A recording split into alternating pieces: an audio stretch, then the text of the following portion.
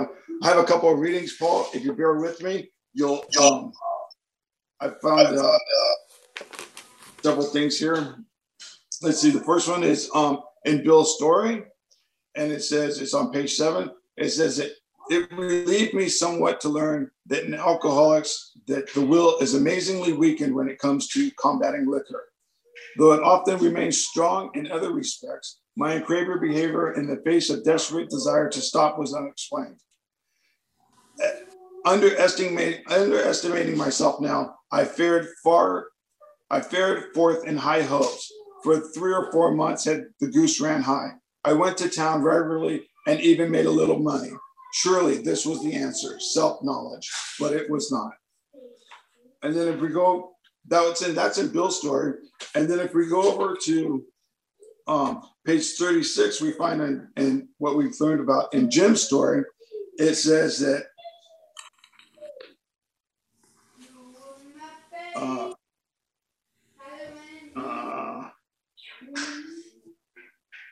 I missed it. Okay, in Fred's story, he talks about that he was positive that the humiliating experience plus the knowledge he had acquired would keep him sober for the rest of the night, for the rest of his life. Self-knowledge would fix it. So, and what I'm getting from this is that the idea is that the self-knowledge in regards to alcoholism isn't going to suffice us enough to be able to help stay sober, so that there's that idea that what you talk about in the self-manifested in various ways is what defeated us. It's clearly showing us that self-knowledge is not going to, any knowledge that we claim on the self isn't going to be of use or help to us in those mental twists that come about in the form of alcoholism.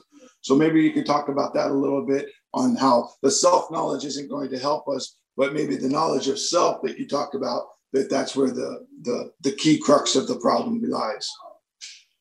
Awesome. Thank you. Yeah, thank you, Mike. Thanks for hosting. Hello, everyone. Paul, alcoholic in cloudy Northern California. Yeah, the idea, the self-knowledge avails us nothing was a statement that always was my head to cock like a dog when it doesn't understand. Because there's such, as it talked about in the We Agnostics on page 53, there's been an over-reliance on reason or on thought or on how we see things and knowledge of what we think we've seen. So this over-reliance, because the idea of knowledge and the commerce of knowledge is of the mental state in most cases. That's actually where it's getting traded and brought in and changed and stuff. And the problem resides in the mental state, or in the mind, as they say. So knowledge, I think, has a lot of potential to be valuable, but self-knowledge has been claimed by this idea of being Paul, this idea of self, and then the self neuters the knowledge because it applies it to support its own agenda. It doesn't brook any new information. It can't sort of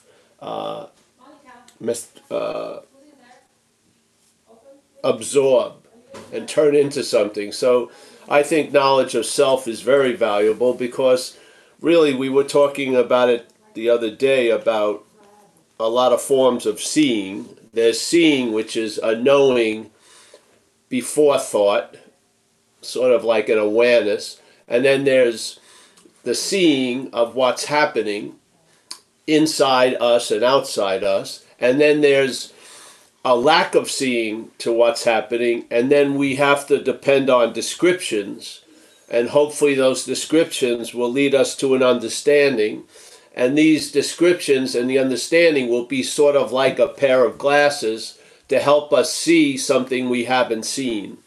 So we come into AA and there's a large amount of describing the underlying causes and conditions. And the word self is used quite a lot to sort of point to some kind of center or nexus of where the defeat is administered from. Yeah. So this understanding through inventory is another way of seeing, with the hopes that it will lead to really seeing.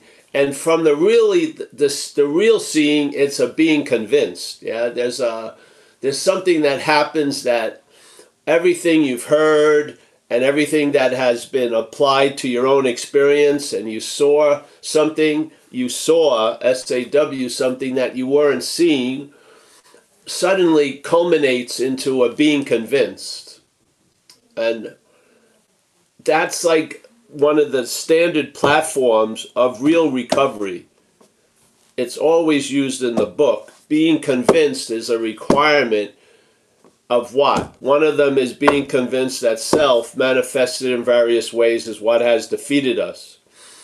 If you're not convinced of that, then you're not going to see what's offered in the inventory, because you'll see the manifestations of self and you'll be calling them yours by the idea of my resentment, my fear, my harming other people in the pursuit of what I want, instead of seeing there's fear, resentment, and harming people in the pursuit of what I want being directed from a point of view called self. So there's an act of being identified with the disease or the aspect, let's call it self.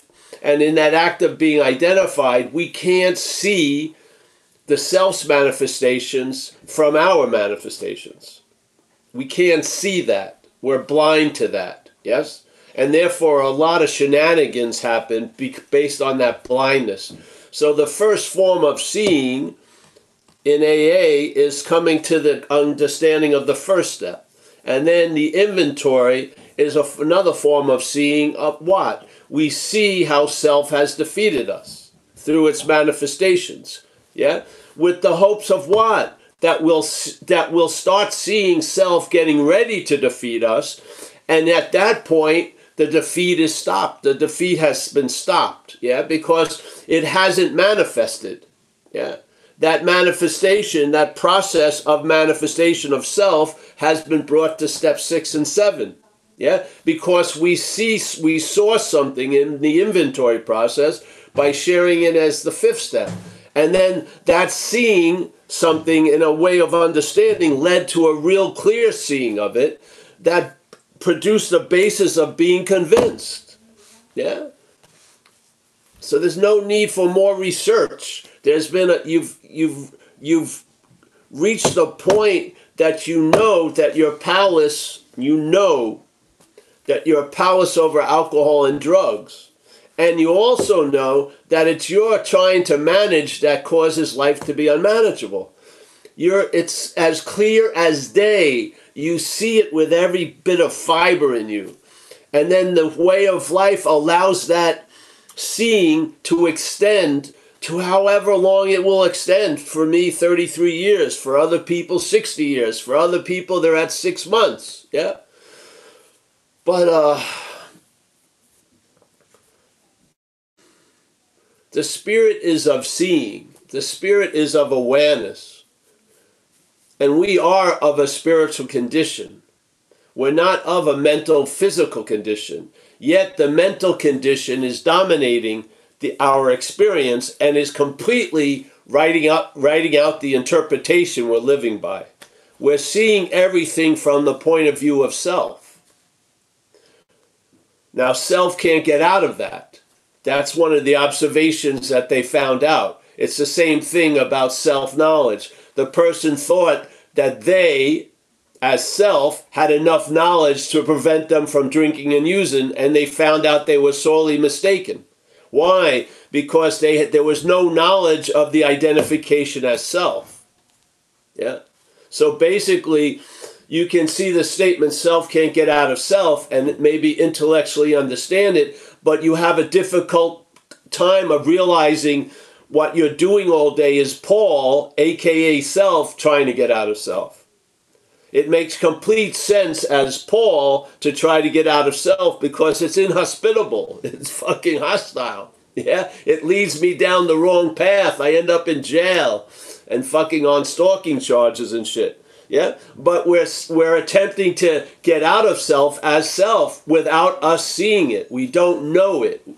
Yeah, so hopefully through describing it and through doing an inventory based on looking how self has defeated us through its manifestations and stop calling its manifestations our manifestations, maybe that understanding and that activity of inventory will lead us to see something that will bring us to a being convinced, and basically you'll be fucking done with it. Yeah?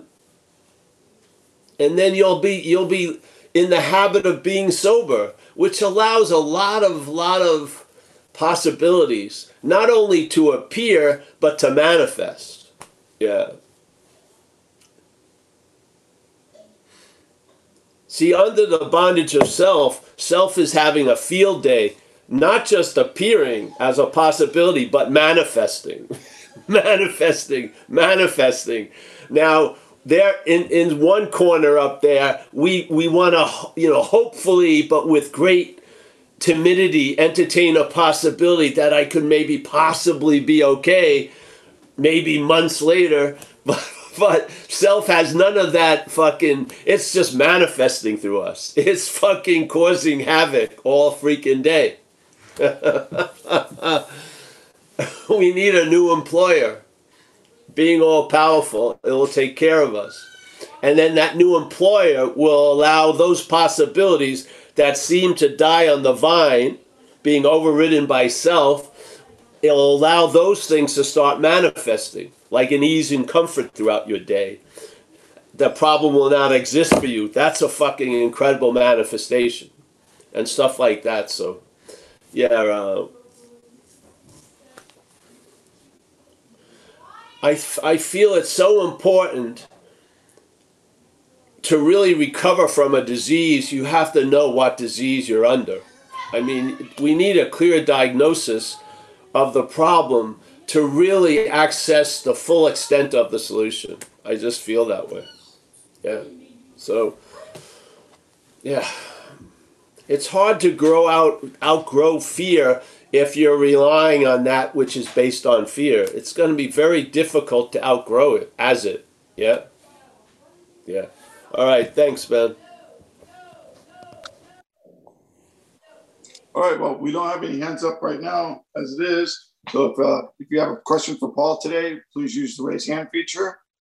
Ann, you have a question? Come on in, Ann. I do. Thank you. So I love that this is what you landed on today. I had something happen on Tuesday after the meeting where the actions of somebody else just completely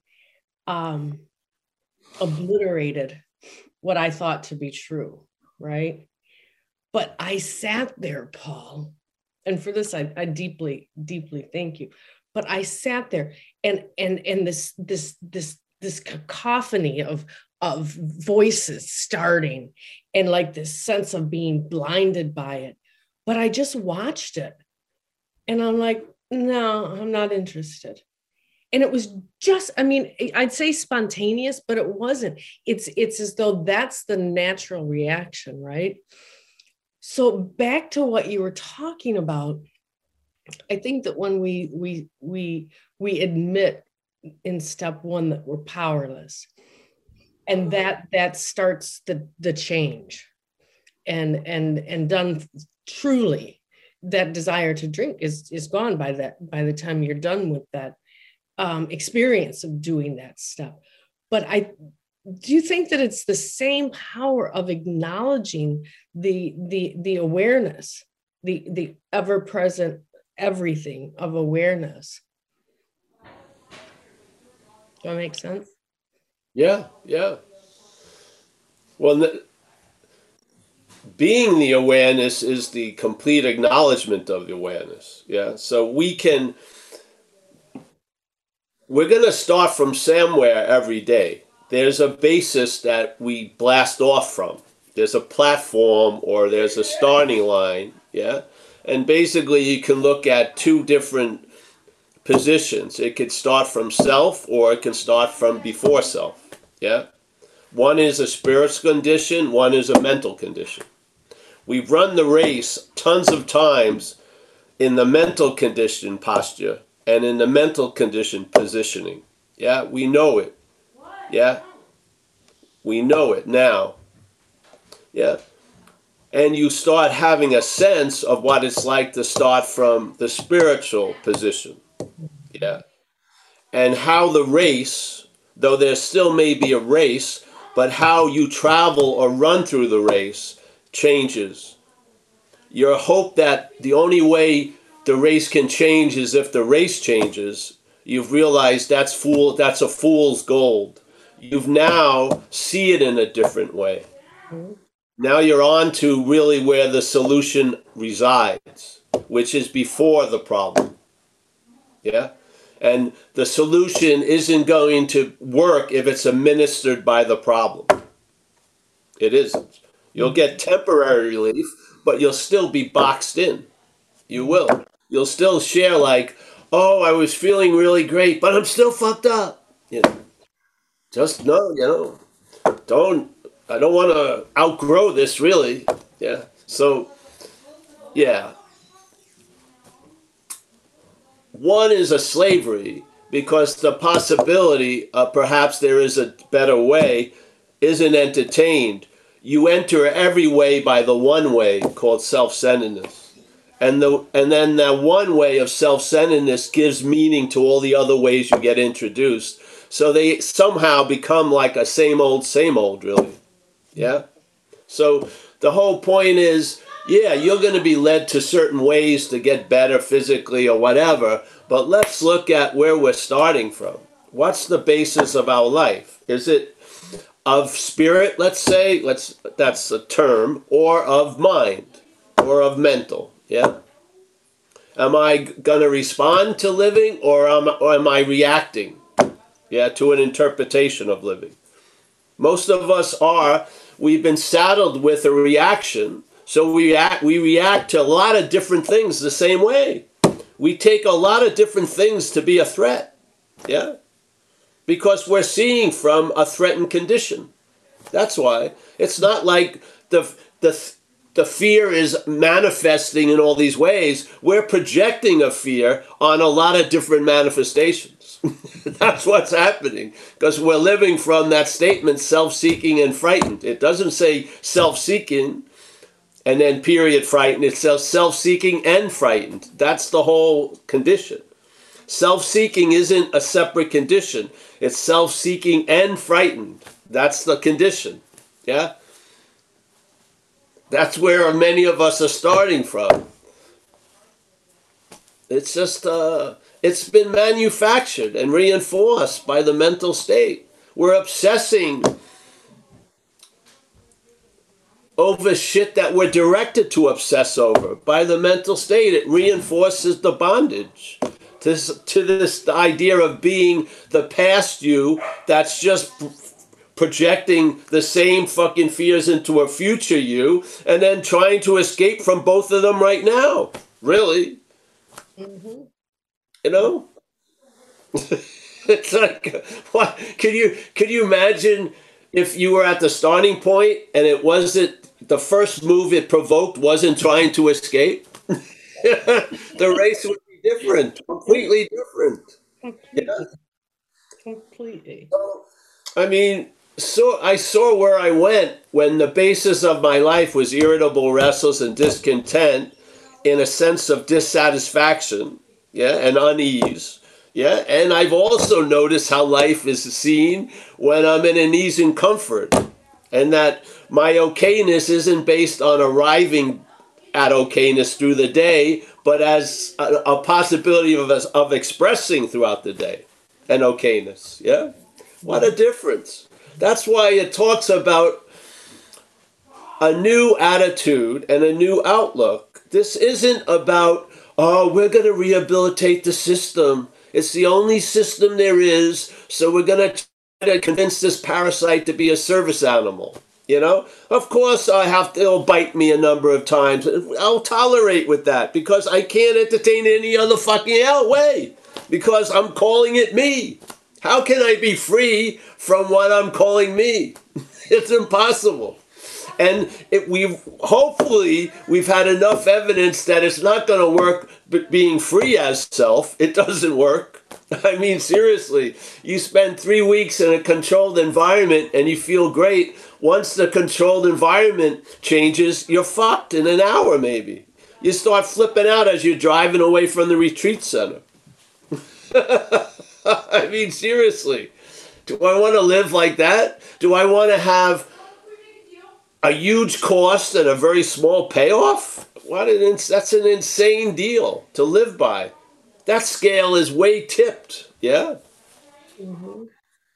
So yes, we got to be convinced not only that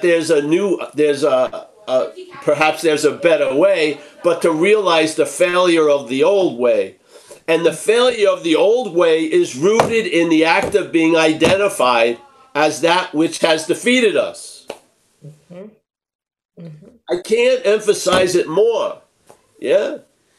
How all that will happen will be the way of the defeats will change, but the defeat will be the basic condition. Because self lives by obsessing, lives by interpretation. It's not living. It was living and it's gonna be living. That's its fucking story. Yeah? That's not living. Yeah? It isn't. Living isn't reacting to yesterday all day. It isn't. And living isn't reacting to tomorrow all day. Living is responding to what's happening. And when you respond to the what's not happening in the what's happening, yes, you see it as a very small activity, not fucking everything. So the head is constantly never in the pasture where you're feeding, which is now. It's fucking grazing yesterday and tomorrow. Yeah. Far out. Let it graze. I don't want to be there fucking on it all day watching. Yeah? I don't want to watch and flip out about August 15th when it's July 22nd. I don't. Mm-hmm. You know what I mean? I don't have to wait till 9 at night to know I had a bad day when I've been having a bad day since 9 in the morning. I don't want to live by mental reports. And I don't want to be affected by mental forecasts. I don't. Because it's an insane fucking weatherman up there. It had me sleeping in raincoats every day. Christ. Wait. So we got the. It's slavery. Yeah. You're enslaved to a past, yeah, in the fear of a future. What the fuck? No, I feel like it's see, you can become masters of the solution, not seeing the problem. You can understand every fucking word and shit like that, and it's still a bondage. Because the root of the disease hasn't been noticed. You keep calling its manifestations yours. Mm-hmm. Yeah? Mm-hmm. Mm-hmm. How are you going to take an inventory of something as that something? It's going to have a very biased view. It's not going to reveal much. You can't do a fearless inventory if you're the store that you're inventorying. Yeah?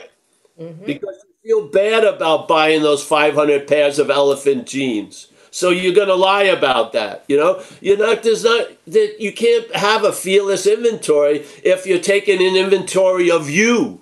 You know what I mean? It goes against your defense mechanism. Yeah. But if you see it as self, as a foreign agent, you can be brutally honest, finally. Yeah? Brutally honest. Has it induced the ability to have viable relationships with other people? No, it hasn't. Yeah? Has it ever delivered the goods about happy, joyousness, and freedom? No. It advertises a lot, but it doesn't. Yeah? Is it reliable? No. Is it a failed GPS? Yes. Yeah? Is it a lot of false evidence appearing real to a false evidence? Yes. Yeah. Where is that going to go? I pretty much can tell you.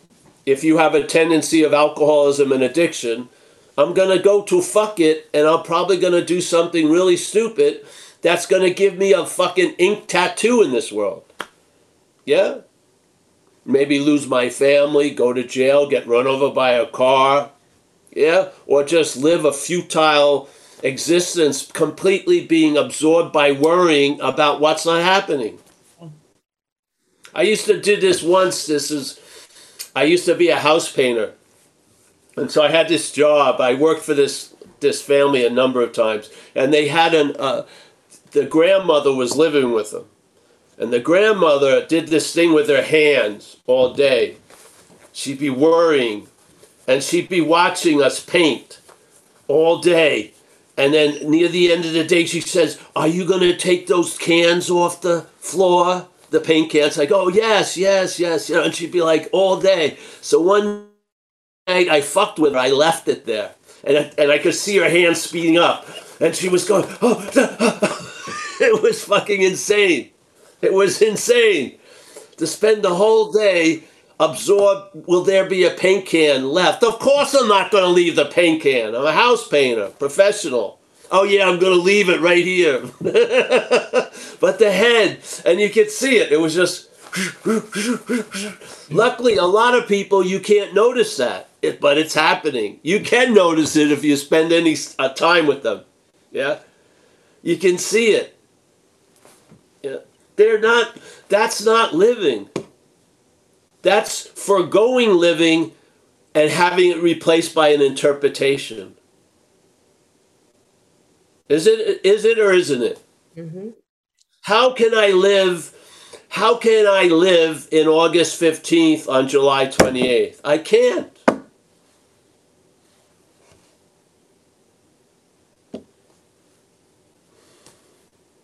We try to make it obvious by embellishing it, but it's the case. I mean, something has gone wild. Not just the what is it called? Self-will running riot and shit. But see, that self-will running riot is driven by a fucking dynamo of mental agitation. Mm-hmm. That's just dying to manifest through us. Yeah, it's never satisfied with just running around here. It wants to fucking express. Yeah, it wants to leave a mark, and it's probably going to be a big one on you. But it does. It has a drive. It sets up the fuck-its almost as if that's going to be the propulsion. It's going to break through the little membrane of you and then into the world, and you're going to do something based on that false evidence, and the shit's going to hit the fan. Yeah? And then to avoid the shit hitting the fan, you'll probably keep drinking. Yeah? And it'll just keep on, yes, until you're in the bottom again. Yeah? Yeah. Blaming away, not seeing your role in things, not wanting to do an inventory, fuck that. You're just fucking blind and you're righteous about it. At that point, anything can be done through you because it's captured us completely. Yeah? Yep. Yeah. I saw it very vast. I saw it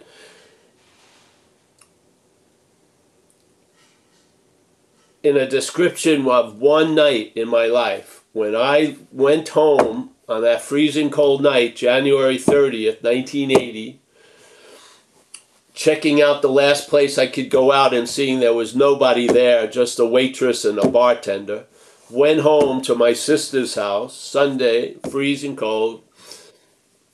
Should have been the end of the evening, but the agitation of the mind presented a case. Maybe a big party erupted at that bar. You're missing out on something. Maybe a real nice babe. And anything's better than fucking being here with Paul. So I got back in that car and I drove back to that bar and I got run over as I was crossing the street. Yeah. And that that night of it breaking through the membrane has left a mark on my experience as a body for 41 years. Yeah, it's a pretty damn good extension for a thought, for a bunch of thoughts to compel an effect for 41 years. That's, yeah, and it came from a habitual fuck it I was living in. I wasn't arriving at fuck it, I was living at fuck it. It didn't have to work hard to get me to do anything. I was reacting as it, basically.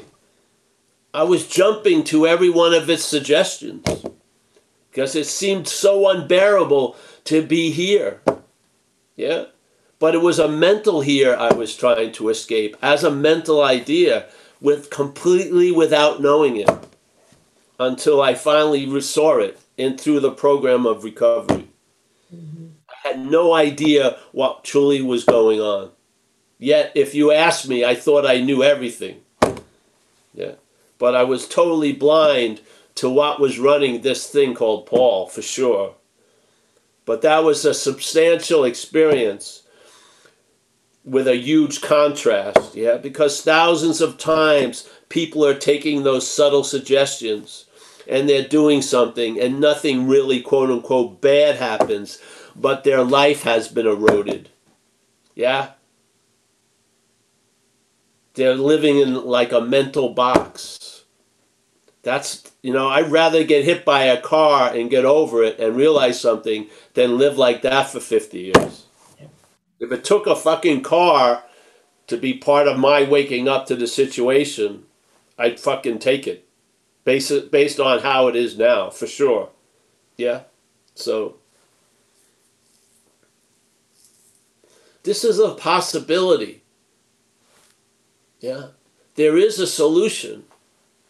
And there is a diagnosis of the problem.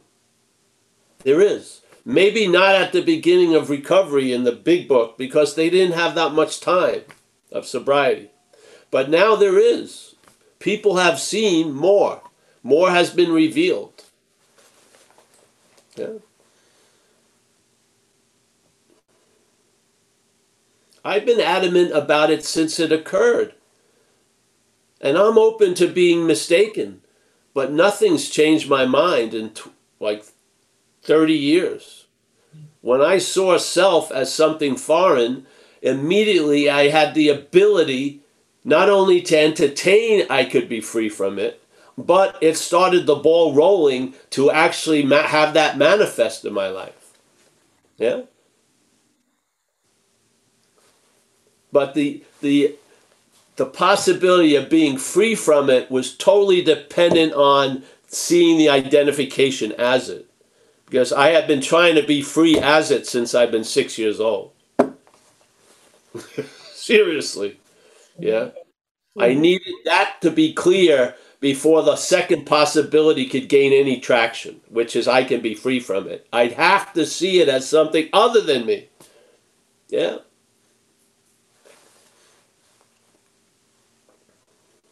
I've witnessed people that they haven't seen it that way. And they sometimes take their life because they can't see any other option. They don't see any space to be distant from that which is talking to them. They believe it's them. Therefore, to get freedom from that, they have to end the whole show.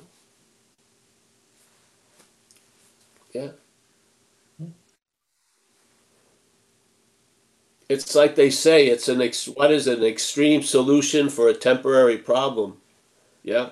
But when the temporary problem has been called you for a long time, you think that's a fucking long-lasting problem to the point it's unfucking bearable.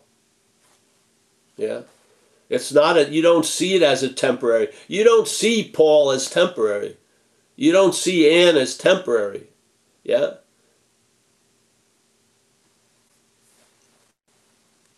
The parasite gets a long-living expectation by being identified as the host.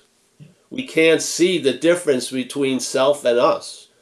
That's why I feel one of the great motivations of resistance to the program is concerned with the fourth step. Most people go out around the fourth step because obviously the parasite doesn't want you to look at your role in things because you're going to see its role in things. You are. Especially if you're armed with an understanding. You're going to see, Jesus, I'm not calling a resentment mine from now on. That's fucking insane. That's a totally old mistake. Yeah. It's been corrected. It's a manifestation of self. It's written right in our book on page 64. Oh, I'm a big book follower. Well, you're not following it if you keep calling self manifestations yours. You're not. You're not following. You're following you. You're following the problem. Yep. Tell me how it can be ready. Being convinced that self manifested in various ways. All right, so he doesn't catalog them. He does the next paragraph, but at that point he doesn't go off on resentment is. But it's obvious you can't get lost after one sentence. You know, it's pretty simple. He says, being convinced that self manifested in various ways was and is what had defeated us and is what's defeating us. You could put that in there. We considered its common manifestations. Now, this isn't a stretch. Resentment, manifestation of self in our lives. It's all it has to cross is one sentence. It can't be forgotten that quickly. Yeah. So resentment. Oh, what else is inventoried in our introductory inventory? Fear. Oh, manifestation of self in one's life. Harming other people in pursuit of what we want. Being blind to what we could possibly hurt people with because we want the prize. That's called self-centeredness. There you go. Manifestation of self in our lives. Oh, I'm going to go home and do an inventory on my resentments, my fears, and my... What the fuck?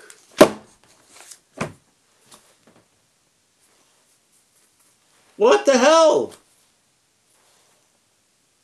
See the stubbornness?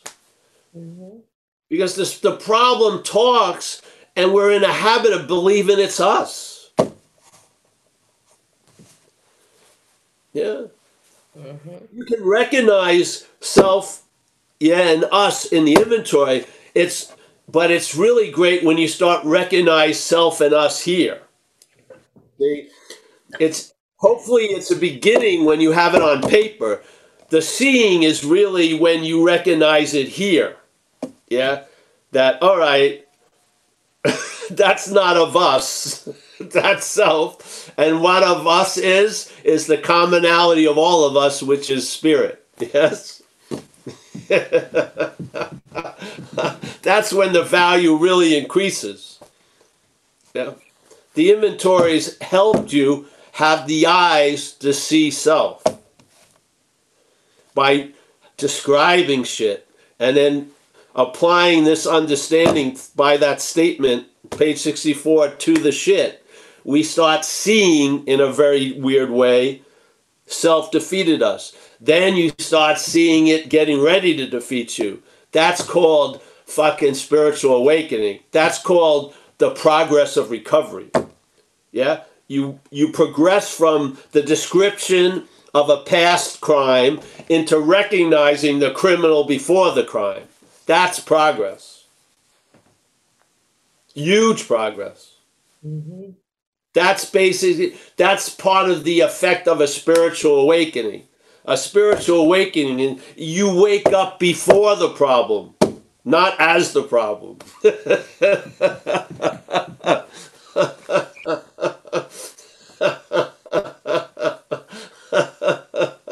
You're there when seemingly Paul wakes up.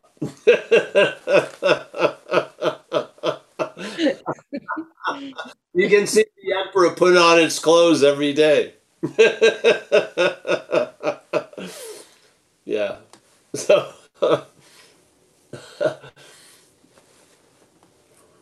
Yeah. Yeah. all right, well, that was a rant. Yeah. That was awesome, Paul. Thank you. Thank you, Ann, for your question. Our next question comes from our participants today, and he put it in chat for us. We have Stephen on his iPad. He asks, is self the same as ego? My feeling, no, but wherever you want to start, any way you can picture it as other is helpful. So, yeah. But to me, there isn't even self. I just use that terminology in recovery. There's selfing that's implying there already is a self. So there's an activity of the mental state combined with a lot of reinforcement in memory and shit like that and obsession. So this selfing is implying that we already are a self. Yeah, that we were a self and we're going to be a self. So basically it's saying there's no race other than the race that starts here. Basically, it sort of limits our possibilities right off the get-go. So you don't even have the option to beg off the becoming a self. It's already saying you are one.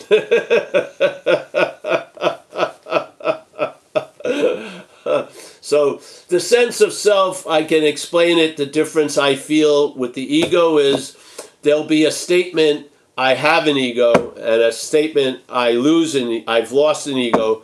But the sense of being the one who had the ego and the one who lost the ego is the sense of self. It's a sense, yeah?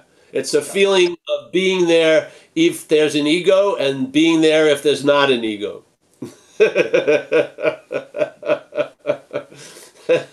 So why would you want to keep cutting down the ego when the self is what's causing the shadow? Yeah.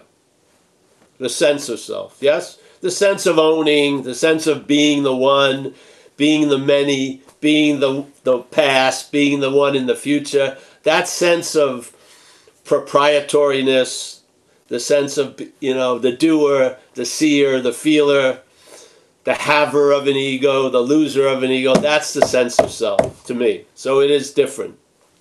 Okay. In the way I see it, yeah. The ego to me is like an objectification of the mental state by the mental state, yeah. So it has deep wells that are usually sexually oriented, whatever, as Freud and stuff. And so all of our behaviors are like mutated instincts, yeah. Yeah. But there's a feeling or a sense that goes on when there's seeing, hearing, feeling, tasting, touching, that implies there's a seer, hearer, feeler, taster, toucher. That's what I'm interested in that. Yeah. Awesome. I'm really not interested in, I'm just interested in that. That's great. Awesome. Well, we have one more other question. It came from the Facebook page.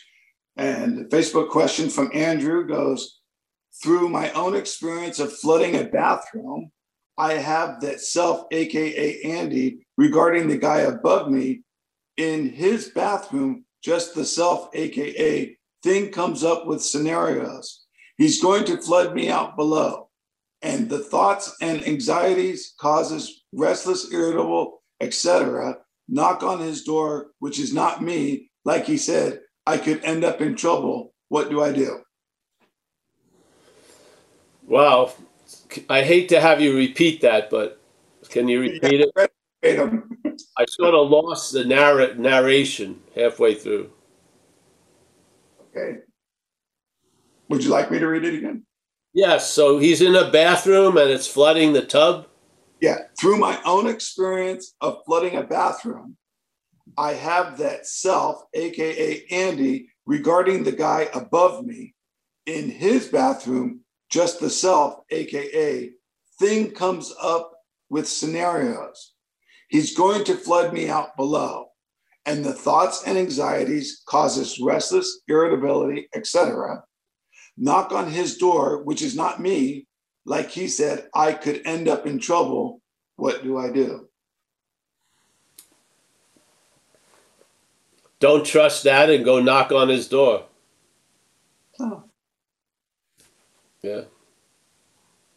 Or see that you're not that which is trusting that and knock on his door. But the action is the same.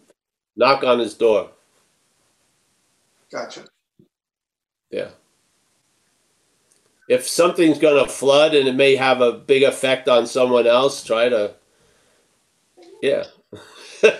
Up it. It seems like a good move to inform them there's going to be a tsunami coming out of the ceiling or something. I don't know. Yeah. Yeah. Or as the way my solution would be, I would have just left the apartment and never came back. Because I'd feel too much shame for fucking flooding someone's bathroom. I'd just leave the building and move to another state.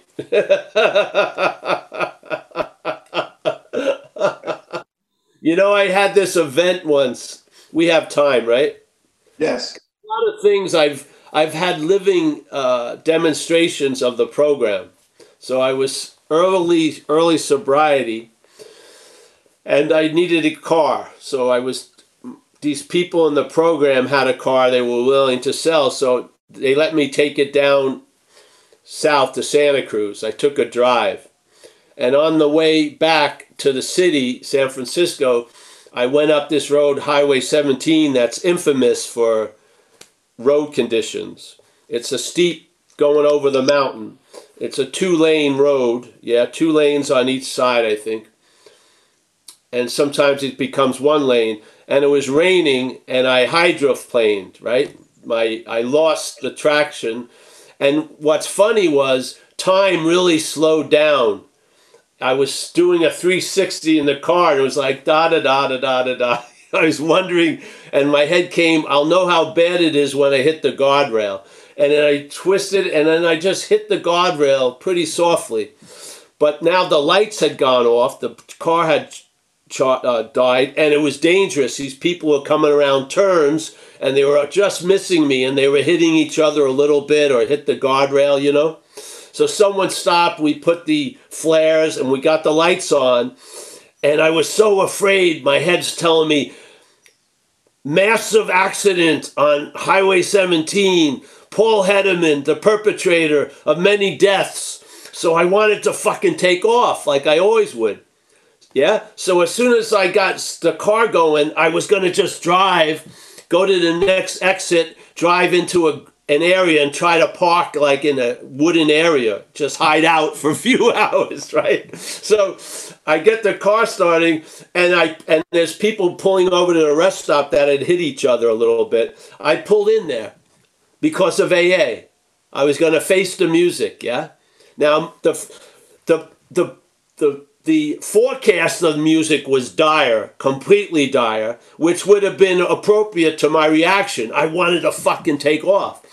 But I'd been introduced to the solution, so I pulled over, and the cops came, a fire truck came, and they go, okay, whatever, who did it? And I said, you know, I hydroplaned, and then they looked at all the cars, and they said, does anyone want to, you know, bring anything up? And no one said anything.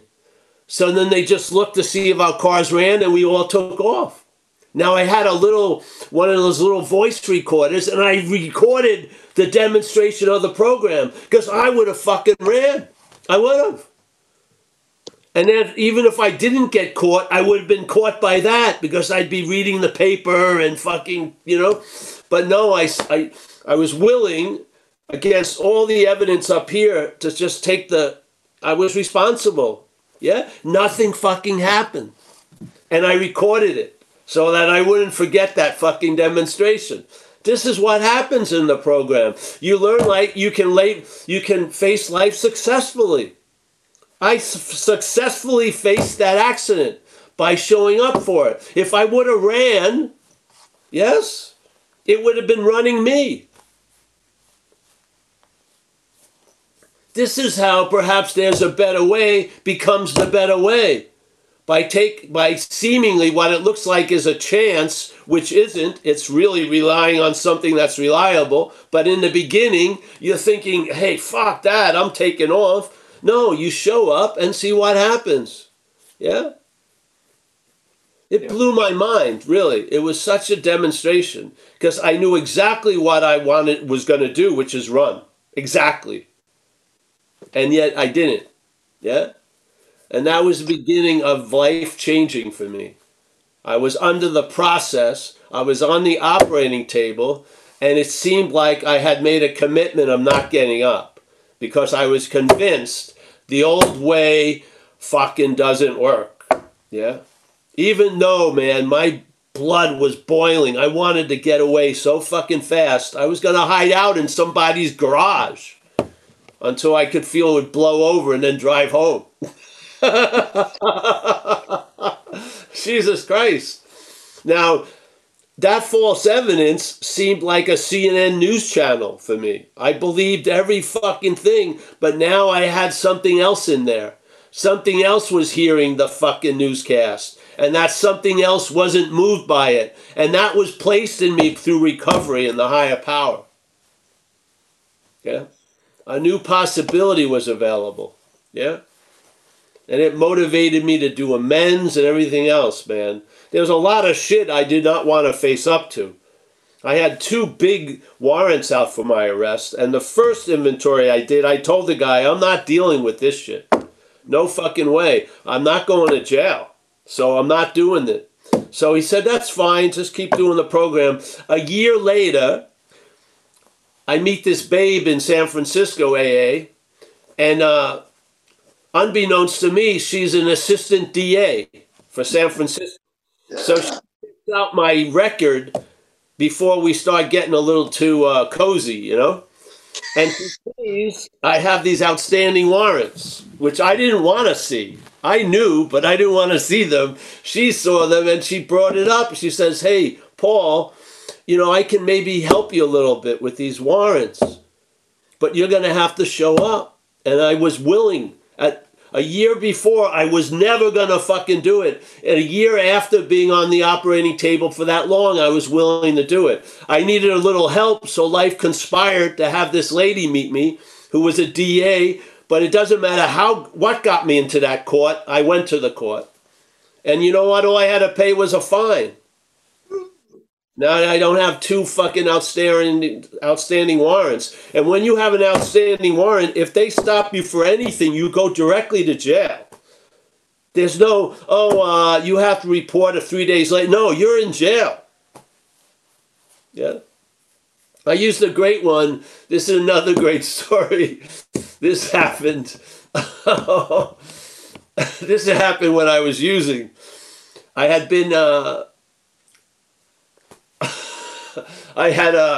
when I was using, I was afraid to go to court because court seemed to lead me to go to jail. Yeah.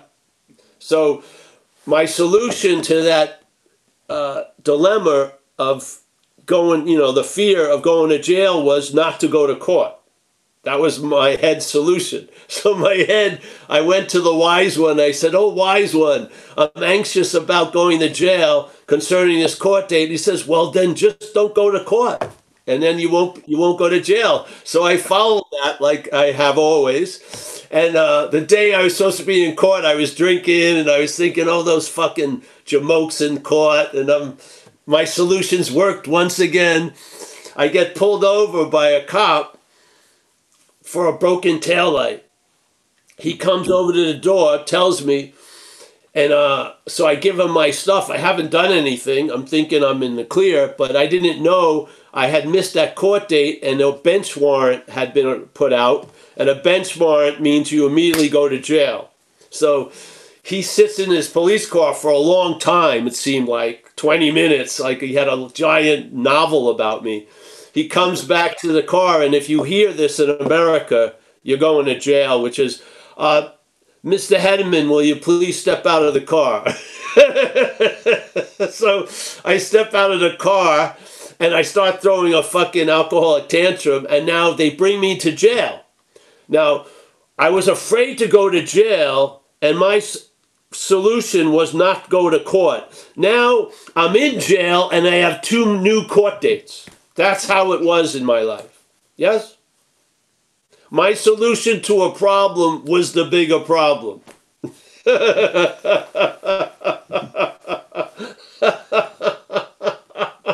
I mean, Jesus, if we're not interested in the better way, we better review our past life, because I don't know how we're going to continue to live like that. Yeah. Yeah. I mean, I'm not in jail. I'm not in court.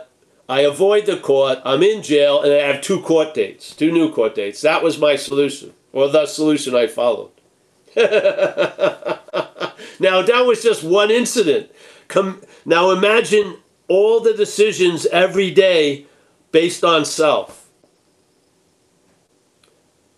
You're not going to probably drink. You're going to have to drink. Yeah. You have to, because you've got to try to crowd out that information that you're fucked. You do. It's too scary in the seeming condition you're in to deal with it. So let's get loaded. So my idea, I'm never going to deal with the old shit. I just made up new shit. So I never had to go back to the old. Yeah? What? These are not working strategies. I'm not going to have a weekend intensive and people are going to pay to learn these ways of living. They're aspects of a failed system. Yeah. Yes.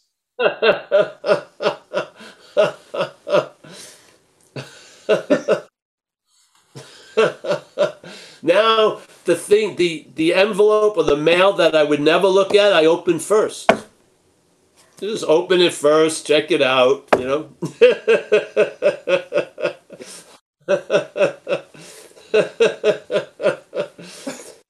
This is a new attitude and a new outlook.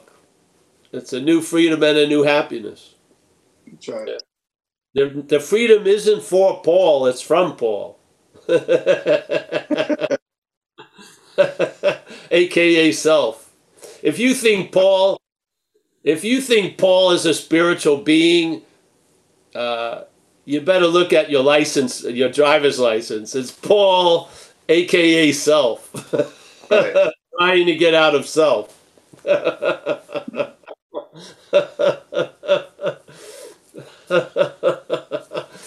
understand self can't get out of self. I don't understand Paul can't get out of self. Exactly.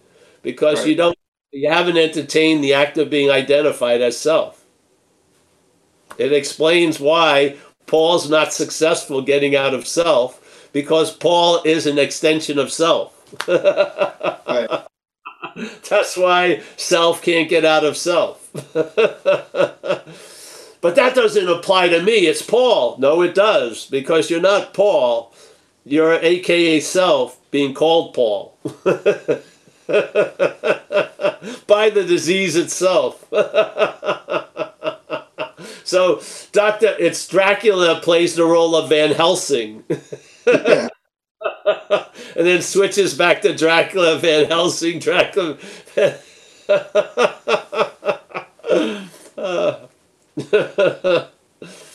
Yeah. So we'll switch gears for a minute here. We have Marcus back with us today, and he put a question in chat for you, Paul. He asks, is it progress for me that I call up another alcoholic to help me stay in the solution when I run into a problem and I don't know why, I don't understand why I don't make the 12 steps a priority, but I do everything else, but I do recognize certain things about playing a role in the situation? Well, yeah, if you call someone before you drink, you may not drink.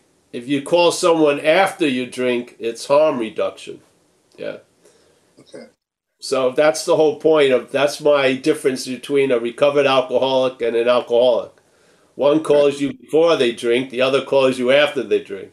After they drink, the genie's out of the bottle. It's cleanup time, you know? Yeah. Yeah. So yes, I think I see that as progress, that you picked up the phone.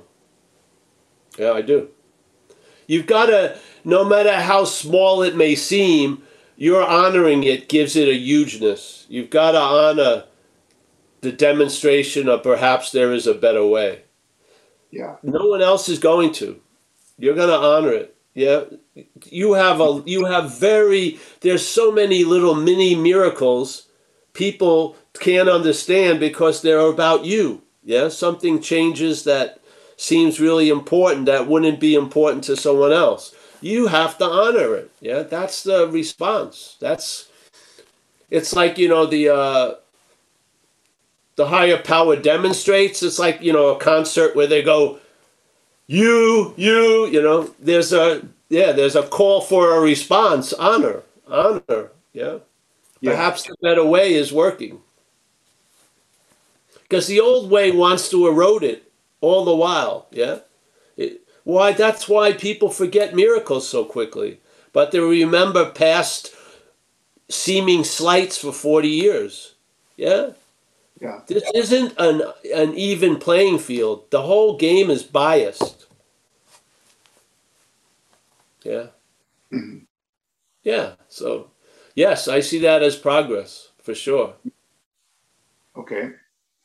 We have a couple more questions that came from the chat. It seems like people are timid today.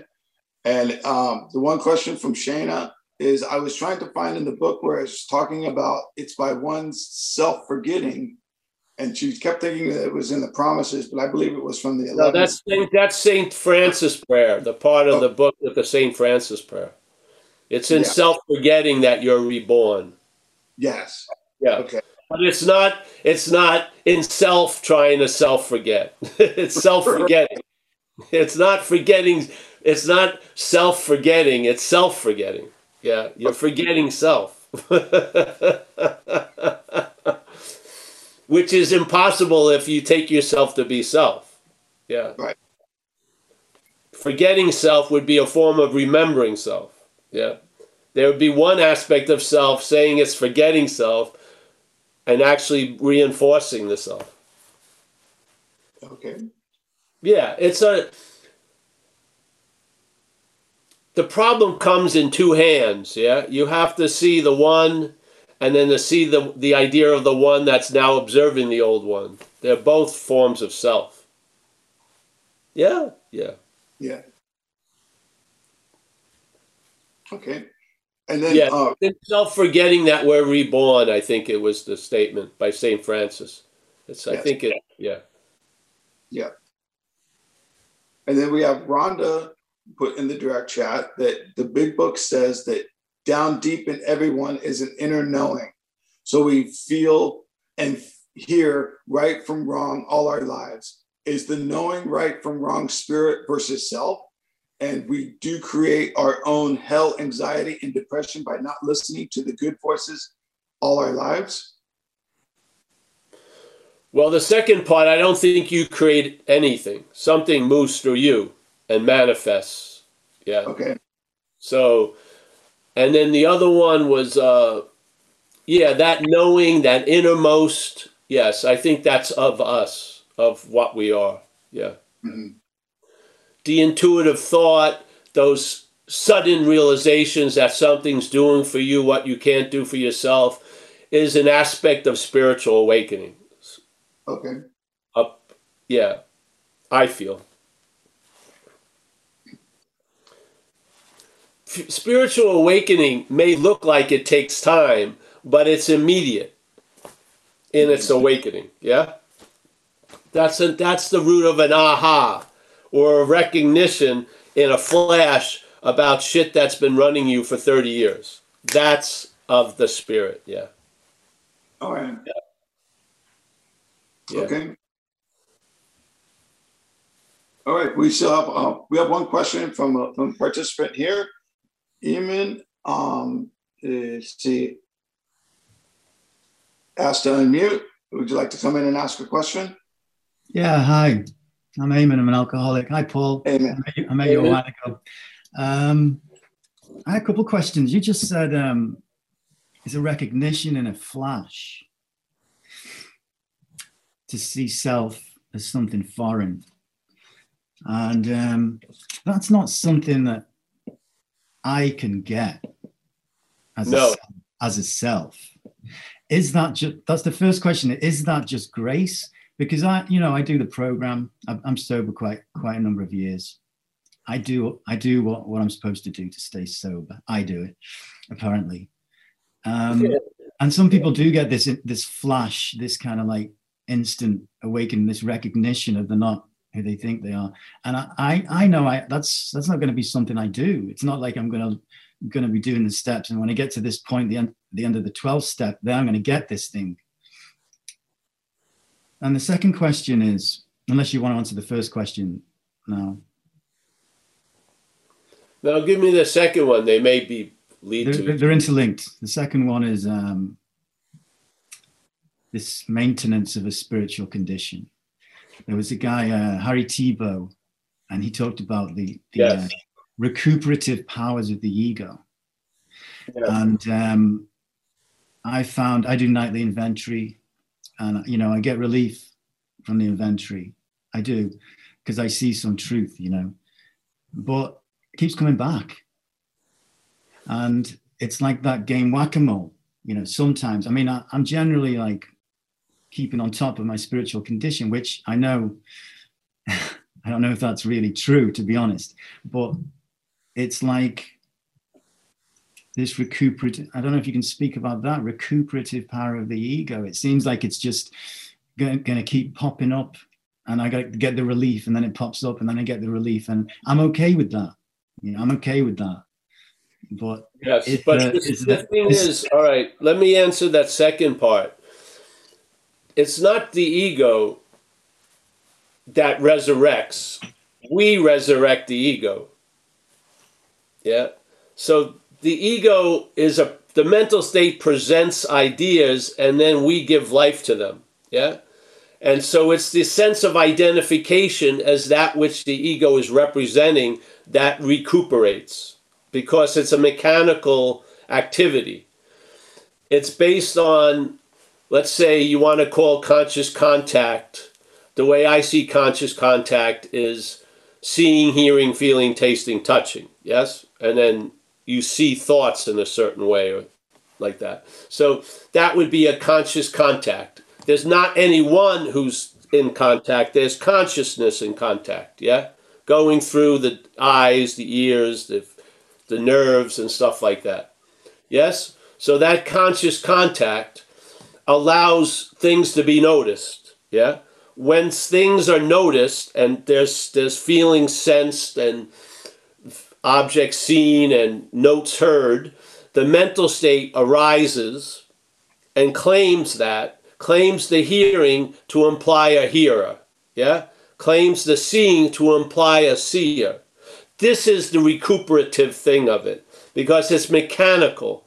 So you can have a moment where that mechanicalness, its effects are paused, but it's probably in time it's going to trigger back. What happens is when you see the central cog of all that activity is a feeling that it's you gets weakened, then there's a loss of interest in the activity. The activity continues, but it doesn't take up the amount of screen time it used to take up. Yeah? So instead of those big TVs, you can have one big movie going on, and then there's a little corner of the screen that has, let's say, CNN on. Yeah? So it's a small square, and then there's a huge thing. That's sort of what it's like when there's a loss of interest in this idea of self. Yeah? The selfing's view is still being broadcast. There's a whole news channel that supports it, like a propaganda channel, but you're in the living event of a much larger view. Yeah? So this is sort of what happens in my observation of it. Now, the first thing was I lost the first part of it. But this idea of it coming back, it's going to keep coming back, but a lot of you won't be there to meet it all the time. Yes? In other words, so there's a huge difference between hearing something and listening to something. See? So you'll hear the presentation of life based on self, but you're not listening to it anymore. Yeah? Where before you were a devoted follower of it and you were holding on to every little fucking note. Now you're it's like a radio station in another room. You'd have to really be intent on hearing it. You'd have to really try to listen to it to hear it. Yeah? And then the first part I lost, so tell me again. Oh yeah, that was about the flash of Oh, the recognition. flash. Well, the thing is, if there is a nature that we are, yeah, that isn't brought about or expressed in time, yeah. So the spirit is not of time. So a whole lot of spirit can be sensed in a nanosecond, yes? That's what I was implying. So it says, like in that in the beginning of the book, when you sincerely take this position of reliance on something greater than self, let's call it spirit, yeah, you will suddenly realize that something is doing for you what you can't do for yourself. That's the entrance of spirit in your life. It's a very sudden entrance because it never entered; it was always there. Yeah, so it has a different feeling. So sometimes you hear suddenly, like a thunderbolt. It's just trying to imply the immediacy of what I see as the solution, really. Yeah. Yeah. The solution is not of the mental state nor through the mental state. The solution is from another system altogether, which I think is more of what we are. Yeah. That sense of being. And that being is never not being. It's being. That's its nature. Yeah. So if the solution is the sense of being, then the solution is always available at all times, right where you are, because wherever you are is based on being. If there wasn't a being, you wouldn't be there. You know what I mean? Now the head makes up the was and the will be, because then it doesn't, it uses the being to be obsessed about what's not happening. But it wouldn't be able to entertain yesterday and tomorrow if there wasn't a now. Yeah? So the being is the basis of all, and it's not of mentalness. Mentalness is of time. Mentalness is of process, which is time. Yeah? Spirit is not of time. I don't see it that way. No. Yeah? So, yeah. Your seeming awakening may grow, but the spirit doesn't. The spirit doesn't grow.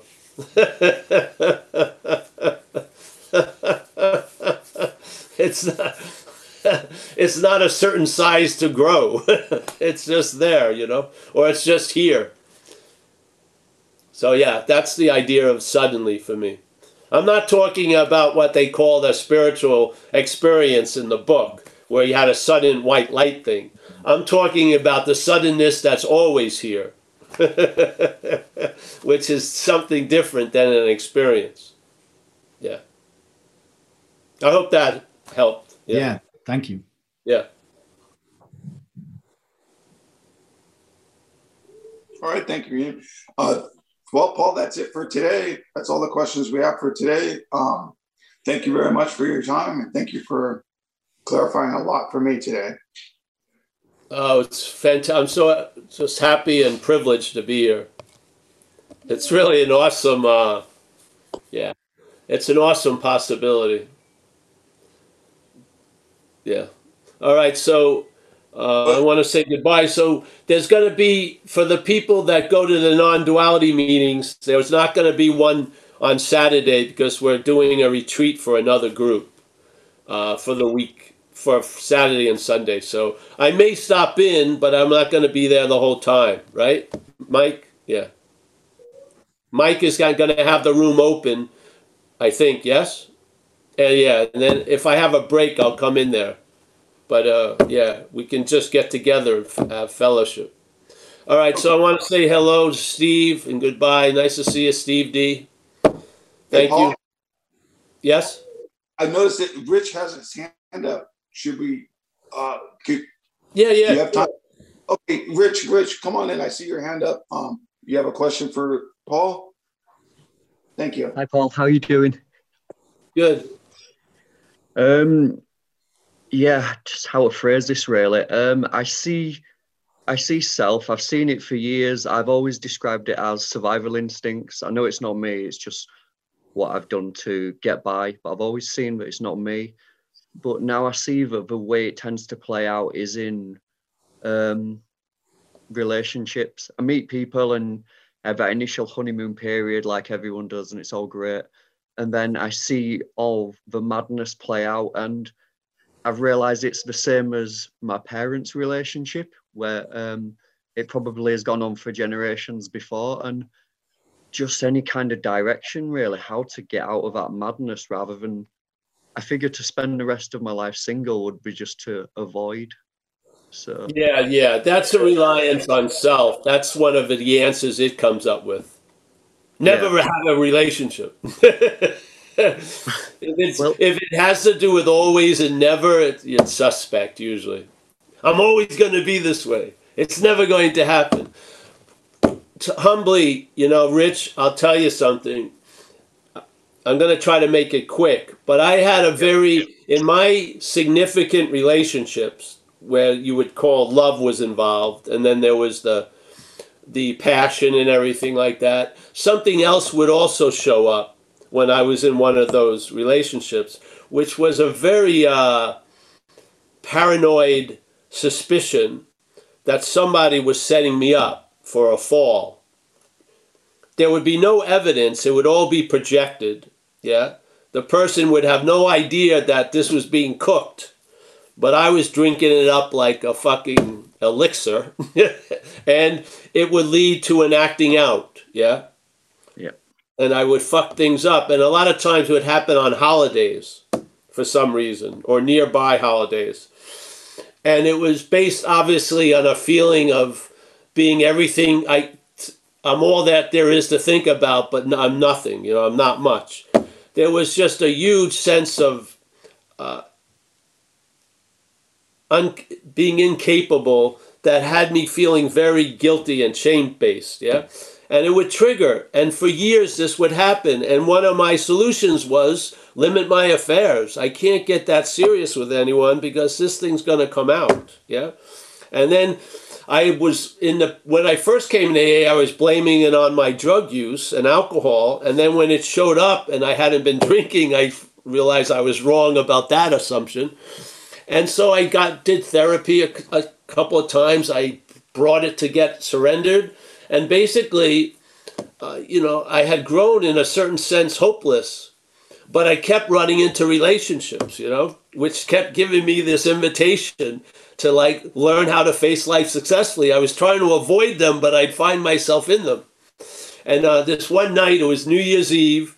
I was acting like an asshole.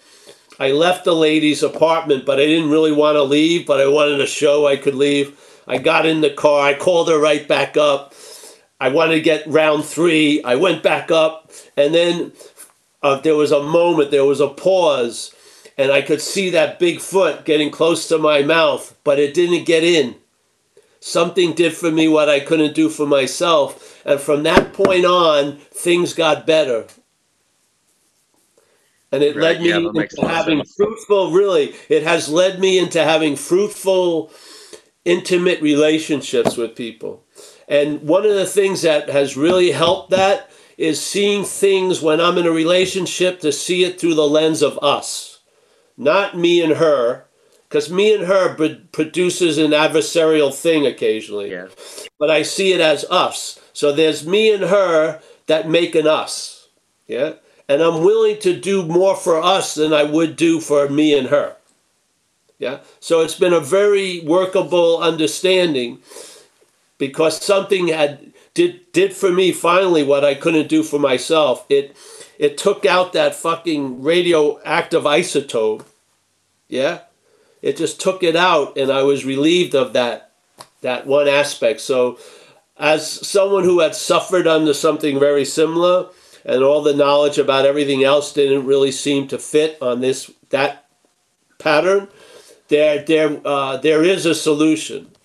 It might not be seeming like it's complete now, but it could be in the process of completion. So just trust the process, bro. Right, it happened in my 11th year, I think. My 11th year of sobriety. Yeah, I mean... Yeah, 11th year, yeah. Yeah, thank you. I appreciate that. Yeah, that us thing. And yeah, I mean, I got a a letter about 3 days ago telling me all the things I'd done wrong and essentially taking my inventory. And rather than send one similar back, I've just waited and waited and waited. And yes, yeah, I would want to put do that something off healthy. until there's no charge there. Yeah, that's it. I have sent something back now, and it's been very much more about let's go for a walk and have a chat. So, Yeah, all right. Well, yeah, but just remember, even though some things seem like they're untouched by grace, they're not. The grace is available there.